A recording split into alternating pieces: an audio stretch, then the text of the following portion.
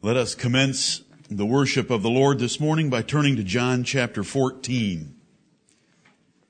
The 14th chapter of our beloved brother John's gospel. These are the last hours of our Lord's life. Some of his apostles had finally connected with what he'd been telling them for 3.5 years, that he was going to die and be gone and leave them.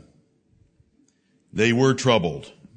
And he comforts them with 3 verses that we know well and that we ought to know better and that we ought to live by and that we ought to die by. I read to you the first 3 verses. Let not your heart be troubled. Ye believe in God, believe also in me. In my Father's house are many mansions. If it were not so, I would have told you. I go to prepare a place for you. And if I go and prepare a place for you, I will come again and receive you unto myself, that where I am, there ye may be also. Amen and amen. Amen.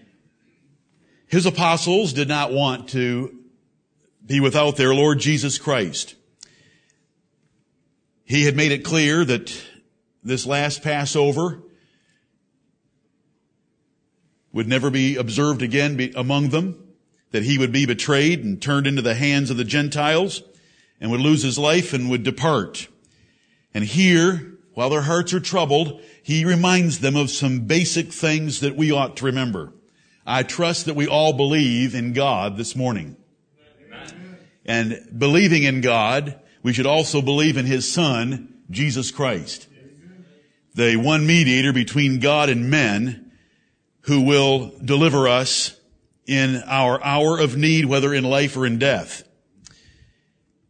A brother and I were speaking this morning about the fact of our need for an attorney. And if you are in a lawsuit or a contract dispute or any other legal matter, and you have the best attorney, known by reputation and that money can buy, there is comfort in it. But when you have the best attorney on retainer, you seldom have an attorney who's the son of the judge. We have such an attorney in the Bible called our mediator, our counselor. Right. And he stands at the right hand of God. And if we believe in God, we better believe in the Lord Jesus Christ. Amen. Because without the Lord Jesus Christ, the God of heaven is not a God you want to meet. But we can meet Him boldly in the name and power and righteousness and finished work of the Lord Jesus Christ. Right. So, trouble in your heart is from forgetting that there's a God in heaven that controls everything, or forgetting that Jesus Christ is His Son and a perfect Savior. Right. Second, in the second verse, in my Father's house are many mansions. There's a place that I'm going, my beloved apostles. It's far different than my life down here where I didn't have a place to lay my head, and where he lived the life of a poor man. But in my Father's house are many mansions, and because I am truth itself, and because I have always told you the truth, if heaven were not such a delightful place, I would have told you that it was an inferior place. But it's not, because there's many mansions there. I would have told you if it was otherwise. And I am going to prepare a place for you. You personally, you 11, are going to join me there, and we're going to spend eternity together. And they have special recognition throughout the book of Revelation as it describes the apostles of our Lord Jesus Christ.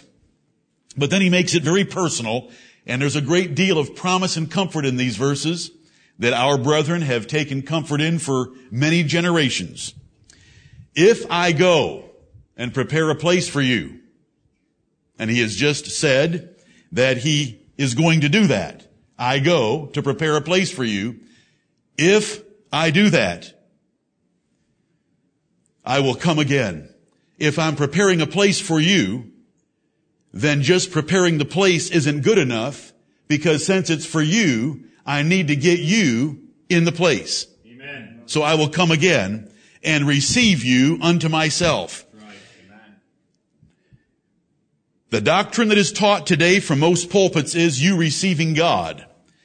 The doctrine that matters most for your soul is God receiving you, and the Lord Jesus Christ receiving you. Right. And so it is said here, and we will run across this word again today, that he will receive us unto himself, that where he is, there we may be also, meaning we're going to be with him in that place. He's going to prepare it. That's why he left.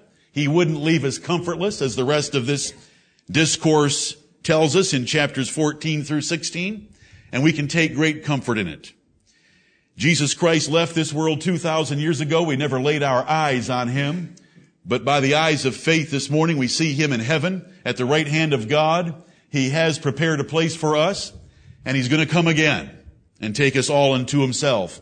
These facts, certain future for our lives are not taught to us in any but a few Christian websites, are not taught to us in any newspapers, are not taught to us by the world, they're not taught in textbooks. Right. And so we come into the house of God, into his sanctuary, to hear from the word of God again, things put in writing for us, that we might put our trust in God and in his Son, Jesus Christ, in a place that's been prepared for us, and that he is coming again.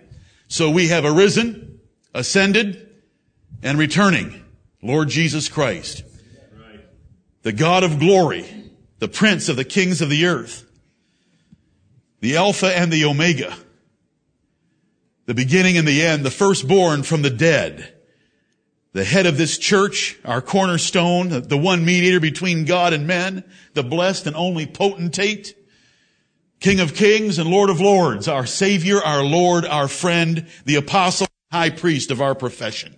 Amen. This is our faith, and it gives us a foundation for any troubles of life or death. He's gone away to prepare a place. We ought to believe it. He tells us to believe it, and if we would believe it, our hearts would not be troubled. And he's coming again for us. And with that confidence, we enter into the worship of God and his Son, Jesus Christ, this morning. Amen. Let us pray. Our Holy Father, blessed God of heaven and earth, we thank thee that in the great drama of redemption of your people, you sent forth your Son, the Lord Jesus Christ, made of a woman, made under the law, to redeem them that were under the law, amen, cursed and condemned by its just requirements, to a death of a physical body, and to the second death in the lake of fire, to spiritual death and separation from thee. We thank thee for the Lord Jesus Christ, and we bless and praise thee for our Savior. We thank thee for these, his precious words of promise and truth, that if we believe in thee, our Creator, we ought to believe in him, our Savior. We thank thee, Heavenly Father, for the promise that he was going away to prepare a place for us, and that if so, he would come again and receive us unto himself, that we can be together forever, for eternity. We thank thee for such hope. The world lies outside that hope. They do not have a right to it. You've given us a right to it by your divine sovereign choice before the world began. And you've given us an interest in it in our own minds and hearts by the regenerating power of the Holy Spirit and the beautiful promises and light of the New Testament gospel. We thank thee, Lord of heaven and earth. This day we ask, as thou art able, to speak peace to our souls, that we will not be worried about the details and circumstances of all that we have planned to do this day, but that our hearts will be joined together in great love and faith and adoration of our brother Jesus Christ the Lord, and that we will lift up his name, his accomplished redemption for our souls, and the hope of everlasting life because of him. Heavenly Father, let us worship thee and be pleasing in thy sight in all that we say and do. Bless us to this end. We ask your mercy upon all assemblies of saints throughout the world. We ask that you would mercifully preserve this nation. We thank thee for thy loving kindness and goodness to us in all things. And we pray that you would forgive our sins that we confess to thee, and cleanse us from all iniquity and transgression.